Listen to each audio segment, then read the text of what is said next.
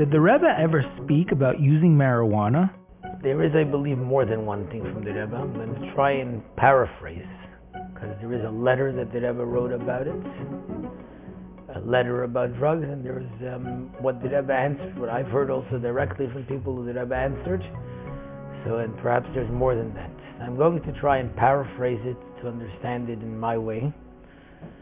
So I'm not giving the exact words, but to paraphrase from what I understand what the Rebbe says about it.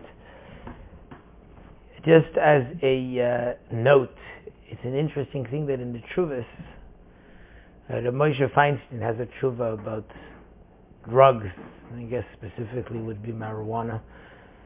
And over there, they ask him what's wrong with using it, or can you use it? And the only two things that he comes up with is Ushmartem oil nafshei sechem and kibud av v'em, because it's definite that your parents don't want you to use it. So before we go on about what the Rebbe says about it, the first part of Ushmartem oil nafshei sechem is something which is an important one. And although when it comes to cigarettes are also dangerous, people ask the Rebbe, why does the Rebbe not come out with a kol koreh, with an announcement of why cigarettes shouldn't be used?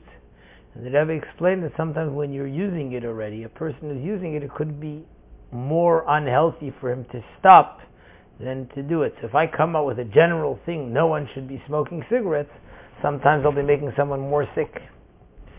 But that was with regards to cigarettes.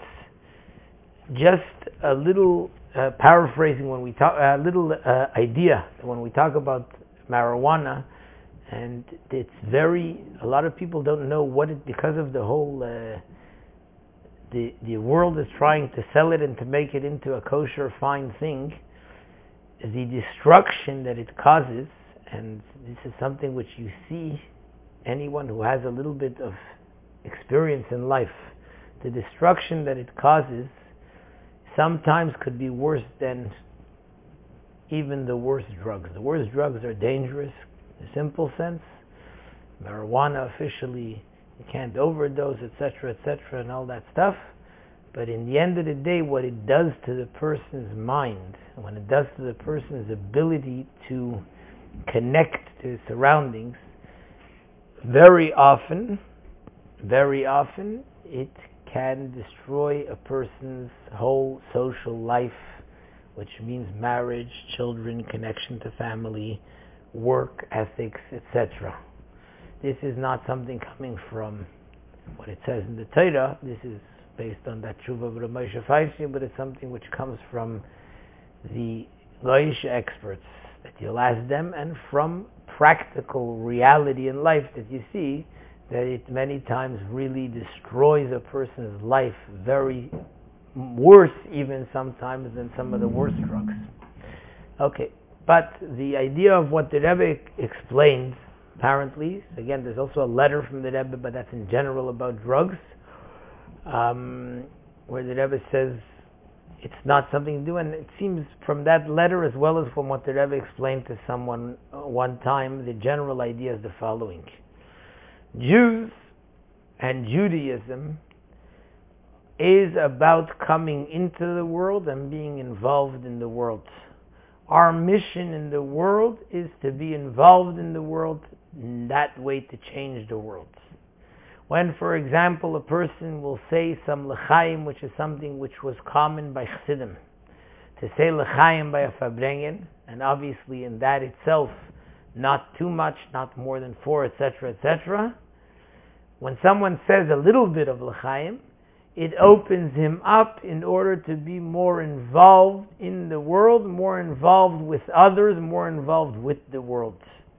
What most of these drugs, and specifically marijuana is one, what it does to a person is it takes him out of the world. It puts him into his own world. It puts him in a situation where he's escaping from the world. That's the opposite, so it's not even a question of why is it not good, but it's rather a question like the famous saying that's said in the name of the Baal Shem Tov, that atzvus, depression, is not an avera. It doesn't say anywhere in the Torah you can't do it. But what atzvus leads to is something which is worse than all the other averas. To paraphrase that idea, it doesn't matter if we'll find the question, does it say anywhere in the Torah that you're not allowed to smoke marijuana? It doesn't say in the Torah not to smoke marijuana. But when someone uses these things, it takes him to a space which is the opposite of everything the Torah is all about.